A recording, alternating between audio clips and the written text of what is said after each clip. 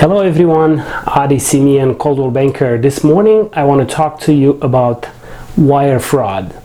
There's been a lot of wire fraud going on in the real estate market involving the real estate transaction, and what happens is scammers are taking advantage of buyers and they are taking away their 3% deposit. Every time you open an escrow, you have to put 3% deposit down to secure the deal. And escrow companies are doing mostly wire transactions, so they're telling the buyer to wire the money in their account. So a lot of escrow companies, they don't use secure systems, and what happens is the hackers are hacking into the real estate agent like myself. They hacking into my account and they just sit there and wait. And when I send an email to a buyer telling them, hey, your offer was accepted, they know about it and they wait, and then they see if the wire information is being sent to the buyer. The buyer is being instructed to send the money to the escrow, and guess what?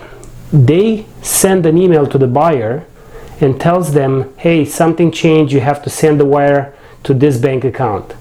And the email is coming from me, the realtor. So the buyer believes it and says, okay, I'm going to send it to the new wire information.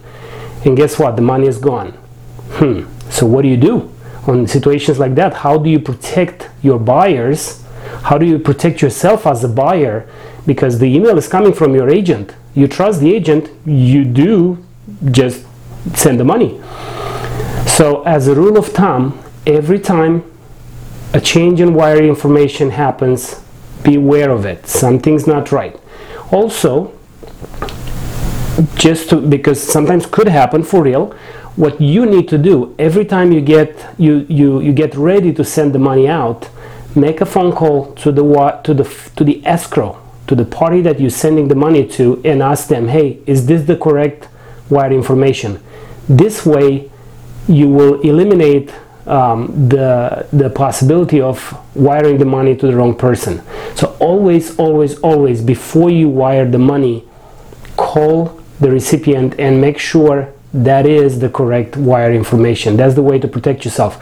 Myself, I never deal with wire. I told the buyer from the beginning, when I meet with them, I tell them this is what's going on. There is a lot of wire fraud. Just remember one thing, I do not get involved in wire transactions. So if you see something coming from me, know that it's not from me. That's what I do.